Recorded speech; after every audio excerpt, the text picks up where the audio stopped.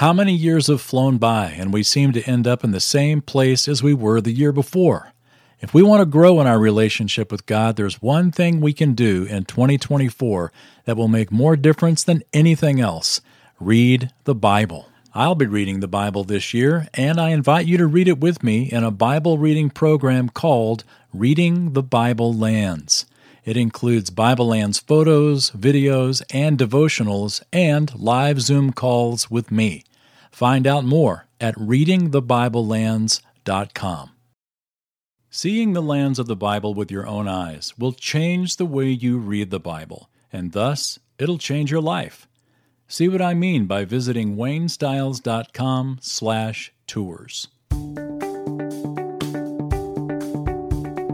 Hello, everyone, and welcome to Live the Bible. My name is Wayne Stiles, and this is the weekly podcast that helps you connect the Bible to your life. In this episode, we're going to look at whatever it is in your past that you think is the one thing that is keeping you from your future. It's something that happened that really hurt you, and frankly, that you struggle with a lot. It may even be bitterness. Well, if it is, you are in for some good news. Well, I've got more to say in just a little bit, but for now, let's hear this week's podcast. My father used to have an old truck, an old tan Chevy pickup. And one of the great things about this truck is it was so beat up, you didn't mind using it for work. You know, when you get a pickup these days, and if it's all nice, you don't want to use it like a pickup because you're going to scratch it or something. Well, this pickup was past the worry point. It was a work truck, and it worked great, except it had one thing that was wrong with it. The gas gauge didn't work. Gas gauge didn't work. It said the gauge read almost empty. It was like right above E. And you could have a full tank, it read almost empty. Half a tank, almost empty. The only time it was accurate is when it was almost empty. And then as it emptied, it would scoot over to empty. So it only worked, the last 5% of the gas gauge, and you never knew. You were just sort of gauging. You was like, well, probably feels about like probably ought to get some gas. So there was a few times that I, drove into the gas station on a prayer because, as soon as it scoots over to empty. And I've never forgotten that old truck because it reminded me of an attitude in life that is very, very easy for us to have. You can have a full tank, but you can view, the gauge will tell you that you're empty or almost empty. And one thing more than anything takes that wire and breaks it between the reality of what's in your tank and the gauge by which you determine what's in your tank. And that's bitterness. Bitterness can drain our relationships. It can dry up our relationship with God. It can take a healthy, balanced perspective, and it can twist it out of proportion. It can show something that's reality and flip it, and you will see something that is true, but you won't interpret it as true. You'll have a full tank, but you'll see that life is empty. No matter how many blessings, you still see that your life is empty. Well, turn with me, if you would, to the book of Ruth, and we will see this in spades. The book of Ruth. We're going through a series, a little unique series, where we take a single message from each of the books of the Bible. So we've come all the way up to the book of Ruth. We did the book of Judges last time. And Ruth, in a sense, is still the book of Judges because it's the time of the Judges. In our English Bible, Ruth comes right after Judges. But in the Hebrew Bible, Ruth comes after Proverbs. Now, why would Ruth come after Proverbs? Think about the very last chapter of Proverbs. And that chapter 31, focuses on the godly woman, or the excellent woman, or the excellent wife. And there's a phrase in Hebrew referred to that excellent wife that is actually called, that Ruth, that exact Hebrew phrase is referred to in the book of Ruth for Ruth. So in the Hebrew Bible, you have the explanation or the description of an excellent woman in Proverbs, and then you have the illustration of an excellent woman in Ruth immediately following. But it also works from our perspective, the book of Ruth coming after Judges, because it occurred during that same time.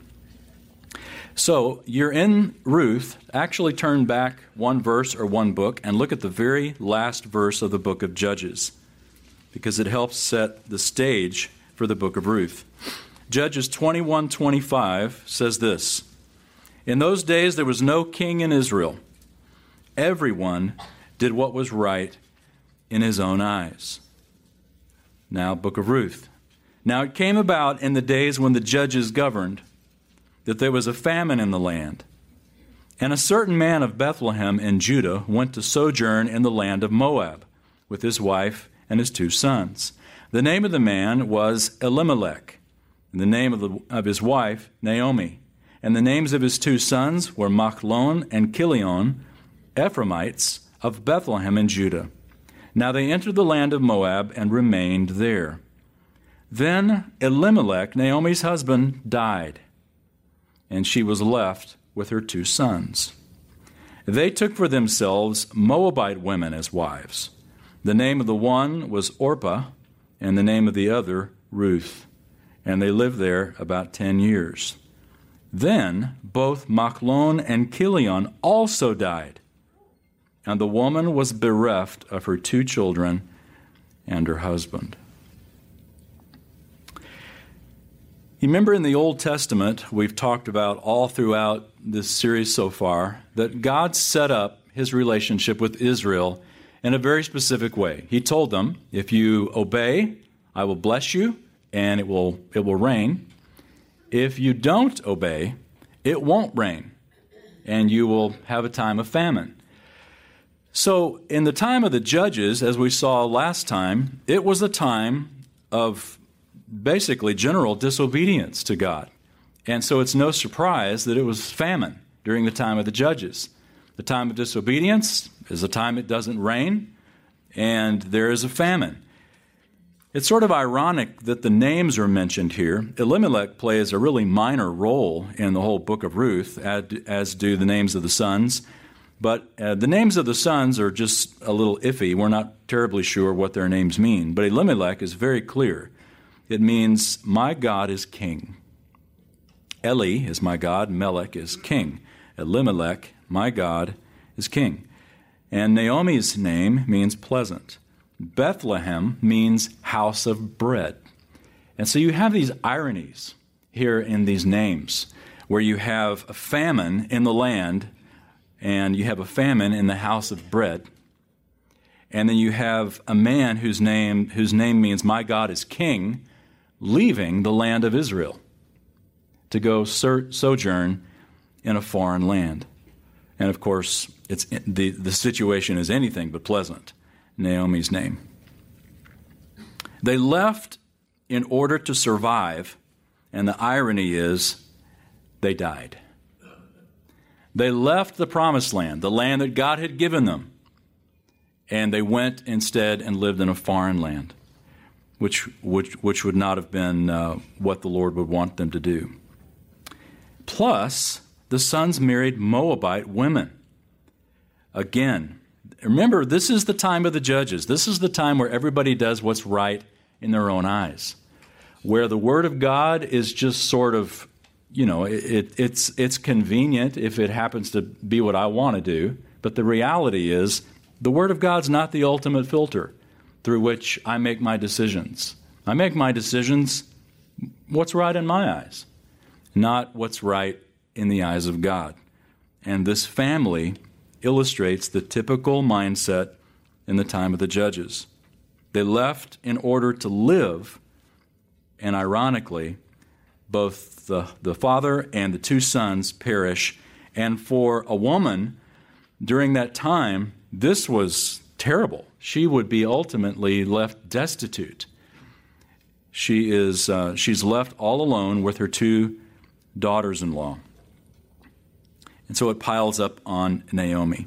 But then something happens, a ray of hope. Look at verse 6. Then she arose with her daughters-in-law that she might return from the land of Moab, for she had heard in the land of Moab that the Lord had visited his people in giving them food. So she departed from the place where she was, and her 2 daughters-in-law with her, and they went on the way to return to the land of Judah. And Naomi said to her 2 daughters-in-law, Go, return, each of you, to her mother's house. May the Lord deal kindly with you as you have dealt with the dead and with me. May the Lord grant that you find rest, each in the house of her husband. Then she kissed them, and they lifted up their voices and wept.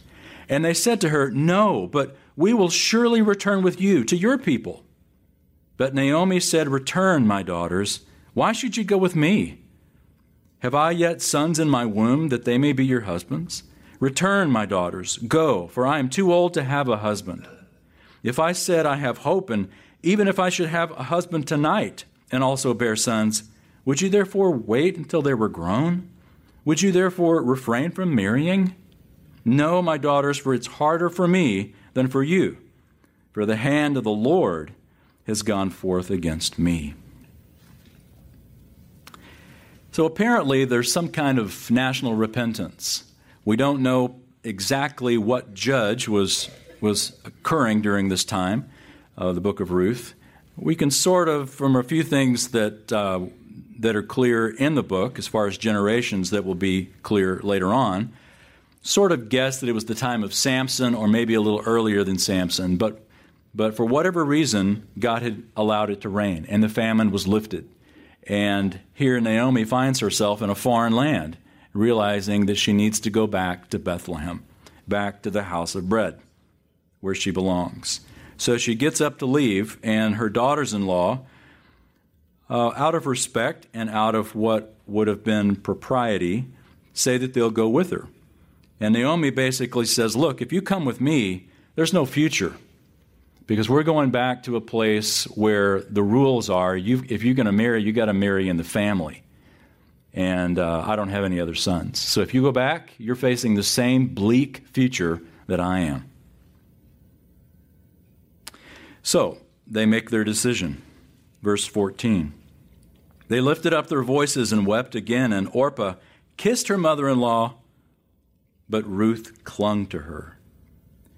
Then she said, Behold, your sister-in-law has gone back to her people and her gods. Return after your sister-in-law. But Ruth said, Do not urge me to leave you or turn back from following you. For where you go, I will go, and where you lodge, I will lodge. Your people shall be my people, and your God, my God. Where you die, I will die, and there I'll be buried. Thus may the Lord do to me, and worse, if anything but death parts you and me. And when she saw that she was determined to go with her, she said no more to her. Orpah, sizing up the situation and realizing, you know what, there really isn't a future if I go to Israel. She kisses Naomi goodbye, and Orpah heads back to try to start over. Notice she also goes back to her gods. But Ruth, literally, it says clung to her, literally she cleaved to Naomi. She stated her loyalty, and not only to Naomi, but she wasn't just making this decision because of Naomi, but because of the Lord. Your God shall be my God. And then she even uses the Lord's name in verse 17. May the Lord do to me and worse if anything but death parts us. Ruth has truly been converted.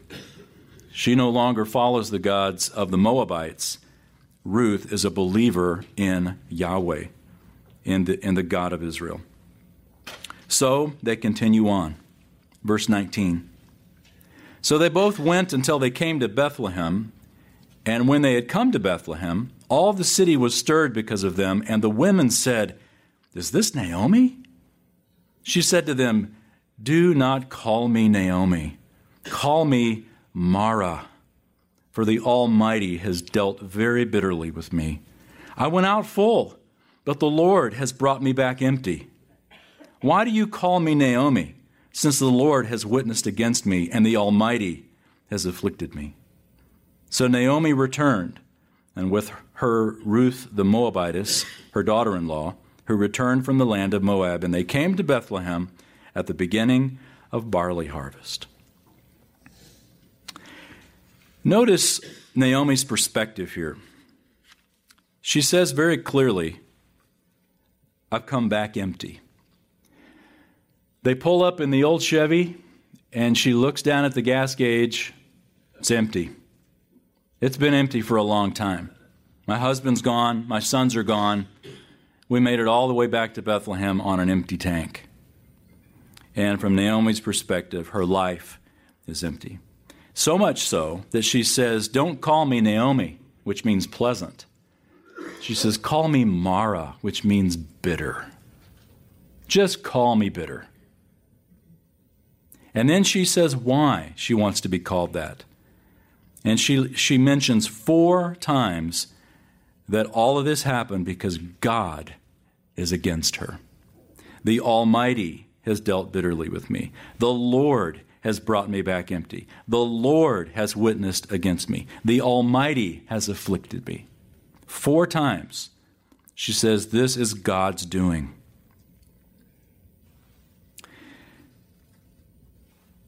You know, when you look at life through the gas gauge or through the gauge that says it's empty, that life has dealt you a raw deal, and as a result of that, you see your life is empty, God's the first person we point at.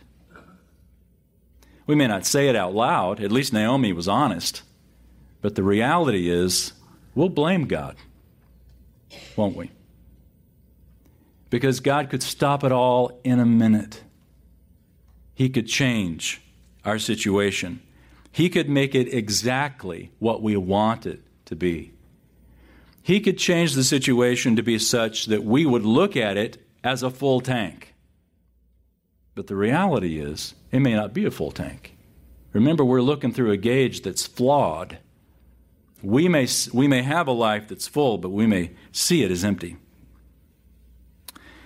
Notice also, Naomi, how she refers to herself.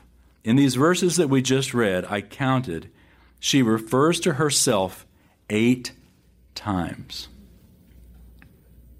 Now, it's easy to blame Naomi, but the reality is we often do the same. When we are disappointed with life, when it's God's fault, we are very much focused on self. Very much focused on self. And it's tough sometimes to hide behind the excuses that make us bitter. Life is hard for all of us. I know when you look at Facebook, it doesn't seem like that. I know when we come here to class and people stand up and share their praises, it seems like God's working in everybody's life but your life. But the reality is everybody hurts. Everybody struggles. And most of what we see is the pain that we do, even the pain that we do reveal is just the tip of the iceberg. Below the waves, underneath, that iceberg is so much larger than we show to the public. What we show to the public is just the tip. The reality is we are all hurting. And we will often point to these as reasons that we're angry with God or we're angry with other people. Listen for a second to the book of Hebrews. Just listen to the verse. You can jot it down if you like, but just listen to Hebrews 12, verse 15. Hebrews 12:15 says this, "See to it that no one comes short of the grace of God, that no root of bitterness springing up causes trouble, and by it many be defiled."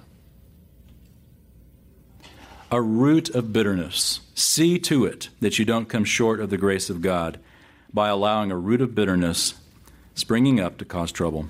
To come short of the grace of God, just not talking about losing your salvation or something, it's talking about coming short of realizing that what God's grace has given you.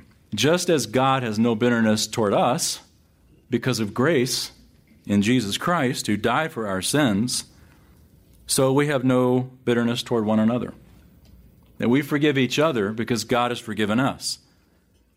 We really can. And the way this is written in Hebrews is the original language tells us to be continually watching. When it says see to it, it's written in such a way to say this is something you're continually doing. You're continually watching to make sure that no root of bitterness gets planted. So when you weed your garden, think about that for a second. When you go out and you're looking at the bushes and just, 2 weeks ago, you pulled the weeds. Now you look down and they're there again. You don't just go down and snap off the top of that weed. You try to pull up the whole thing. You try to get the root out. Because if you just snap off the top, it's just going to come right back. You want to make sure that the root of bitterness, that the true source of whatever it is that is causing you to be bitter, that you're getting to the root of it. It's really easy for us to want to deal with surface issues like, well, my problem is debt, or my problem is alcohol, or my problem is I need to lose weight. In reality, these are only symptoms of the problem. The real problem, for those and for many other things, is much, much deeper. Kathy and I were talking this week about issues of life, and when we talk about whatever the problem is, you want to take it back and say, why is that an issue? And then take it back further and say, okay, why is that an issue? And you want to chase that problem all the way back to whatever the real root is. Because if you can pull up the root, the fruit is going to die by itself. Hey everyone, Wayne here. You've read about the life of Christ, but there is nothing like seeing the lands of the Bible yourself. Every person I've ever had on one of my tours says it has a significant impact in how they read the Bible. And if you've been to Israel, you know exactly what I'm talking about. Well, registrations have just opened for my fall 2020 tour to Israel with an optional pre-tour to Egypt. You can see all the details and the amazing itinerary at waynestyles.com/tours. I really hope you'll join me. And now, back to the message. Because if you can pull up the root, the fruit is going to die by itself. Our bitter hearts will say, God, if you were loving, you would have done such and so. But the reality is, bitterness in life makes God accountable to us, doesn't it? Up to now, Naomi is interpreting the character of God in light of her circumstances. God has dealt with me bitterly. But Naomi's going to learn to interpret her circumstances in light of the character of God. That's such a healthy switch. And that is our prayer, and that is our goal for our time here in Ruth. Instead of interpreting the character of God in light of your circumstances, interpret your circumstances in light of the character of God. Look at chapter 2. Naomi had a kinsman of her husband, a man of great wealth, of the family of Elimelech, whose name was Boaz. And Ruth the Moabitess said to Naomi, please, let me go into the field and glean among the ears of grain after one in whose sight I may find favor. And she said to her, go, my daughter. So she departed and went and gleaned in the field after the reapers.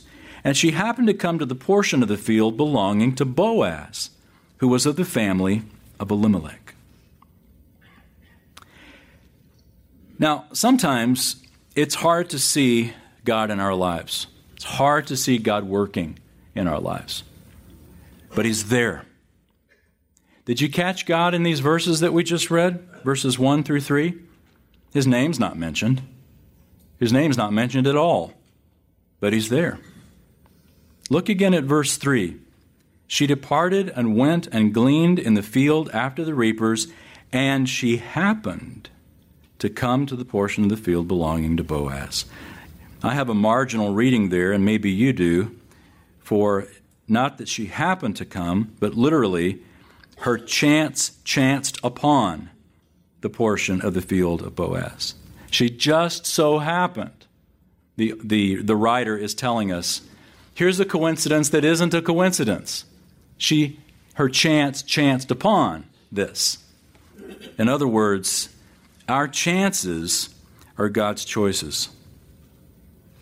Keep your finger here in Ruth and turn to the right to the book of Proverbs. And look at a few Proverbs. Look at Proverbs 16. Proverbs 16. Proverbs 16, we'll start right in verse 1. The plans of the heart belong to man, but the answer of the tongue is from the Lord. Verse 3. Commit your works to the Lord, and your plans will be established. Verse 9. The mind of man plans his way, but the Lord directs his steps. Each of these proverbs that we've read, and there are others, if you look at the cross-references for just these three, it takes you to other places in Proverbs and other places in the Scripture that tell us the same thing. And that's basically this, that we make our plan, and God's got His plan for our plans. That we think that we're making the choice to move to a certain city. And the fact is, God's been behind all the details of it. We go and we have a conversation that seems to be just a chance conversation. But the reality is, it was a divine appointment. If we look at the various aspects of our lives not as random acts, but as divine leadings, and are always open to God being involved in our lives, even on the minute levels of conversations, or like, turn back to Ruth, from Ruth's perspective, she just happened to go to this field. She didn't tell Naomi, look, I know we got this rich guy who's related to us. I'd like to go work in his field today. Maybe we'll get lucky. She didn't say that. She said, let me just go and glean after someone in whom I find favor. And she happened to come to the portion of the field belonging to Boaz. She didn't know that, but God knew that. God led her. Our so-called chances are really God's choices. Our plans and the will of God in our lives are not mutually exclusive. I've seen this happen a number of times in my life.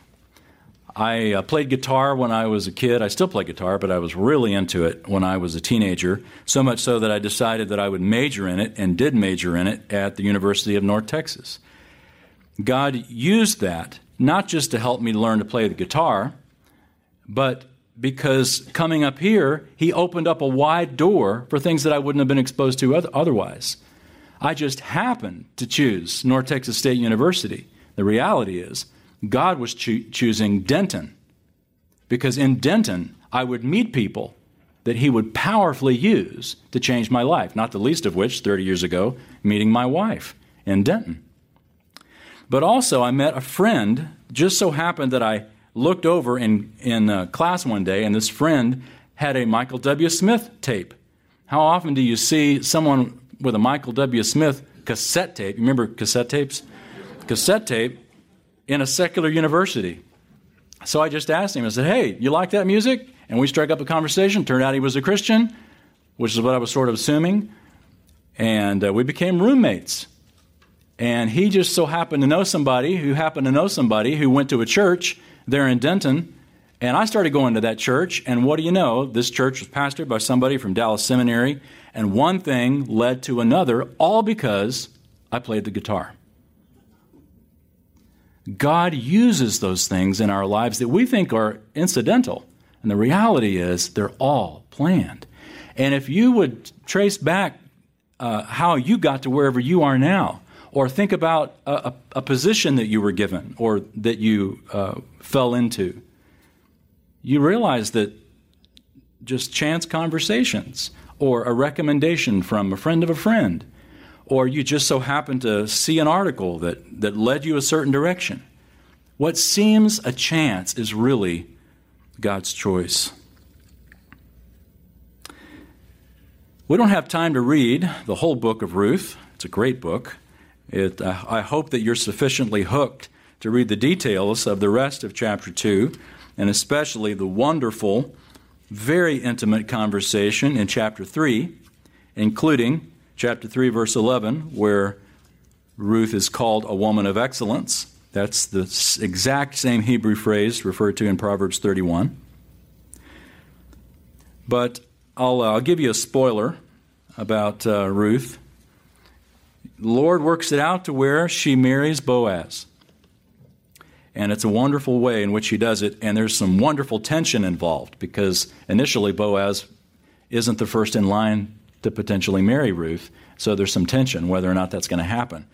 Boy, what a great movie this would make. And it makes a great story because it's how our lives are lived. We get to a point where we think, oh, this is too good to be true. Turns out it is too good to be true because there's something that stands in the way.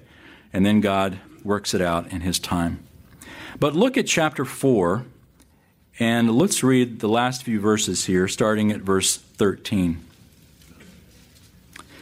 God provides a way for Boaz and Ruth to get married, and all of a sudden, from Naomi's perspective, the destitution, the hopelessness, the barrenness, the frustration, the futility, the emptiness that she felt was now, she discovers, a waste of time and emotional energy.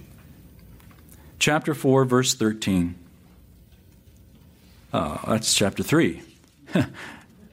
That's a good one too, but we won't read that. Chapter 4, verse 13. Boaz took Ruth, and she became his wife, and he went into her, and the Lord enabled her to conceive, and she gave birth to a son. Then the women said to Naomi, "Blessed is the Lord, who has not left you without a redeemer today, and may his name become famous in Israel. May he also be to you a restorer of life and a sustainer of your old age. For your daughter-in-law, who loves you and is better to you than 7 sons, has given birth to him."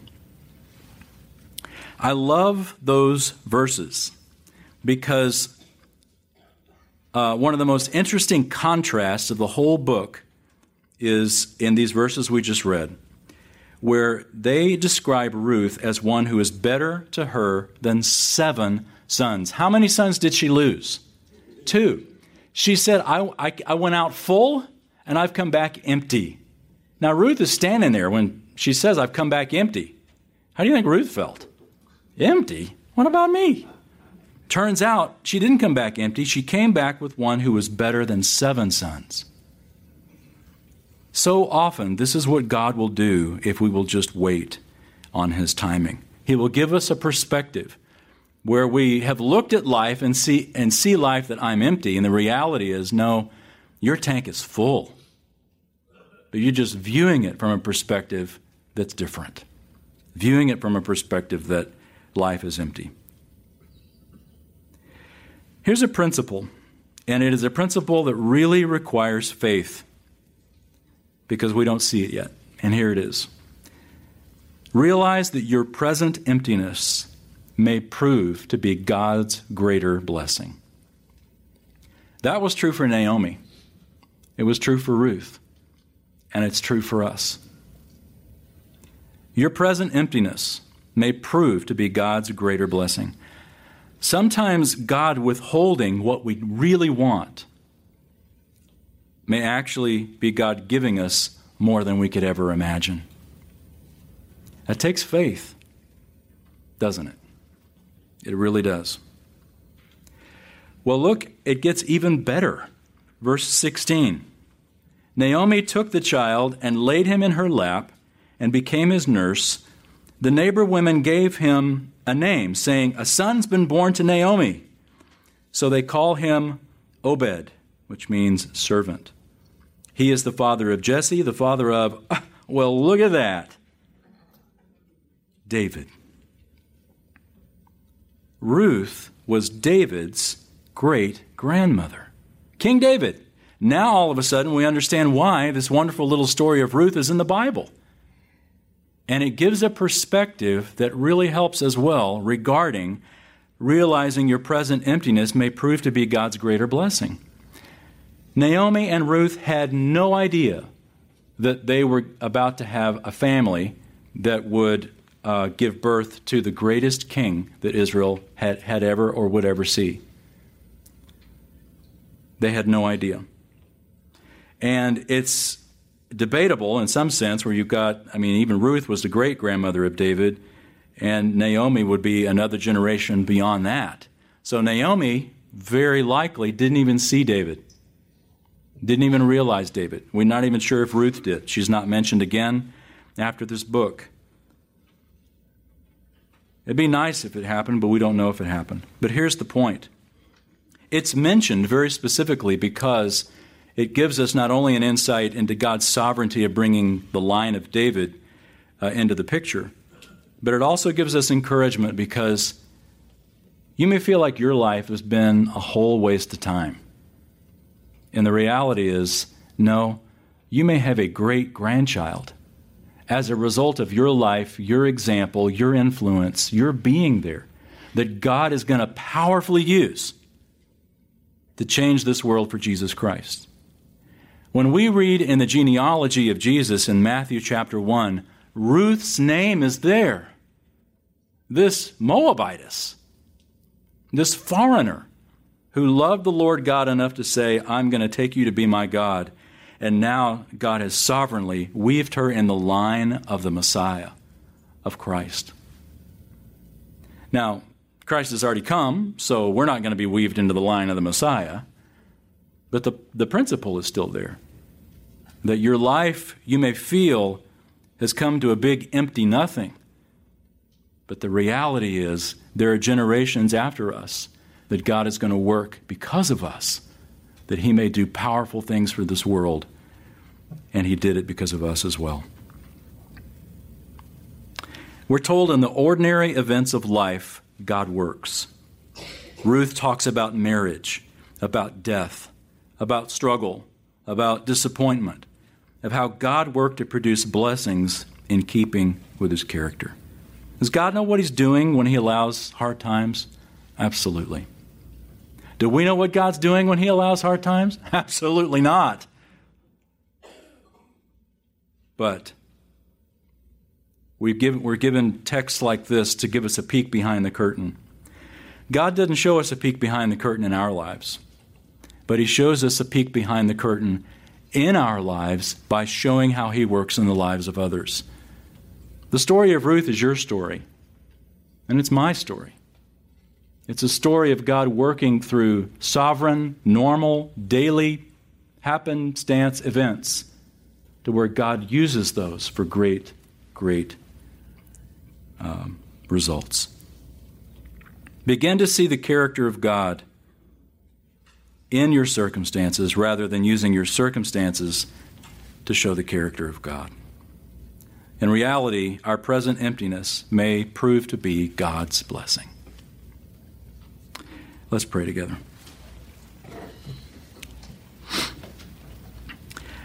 Thank you, Father, for the great faith of this young woman, Ruth. What a hero she is to us.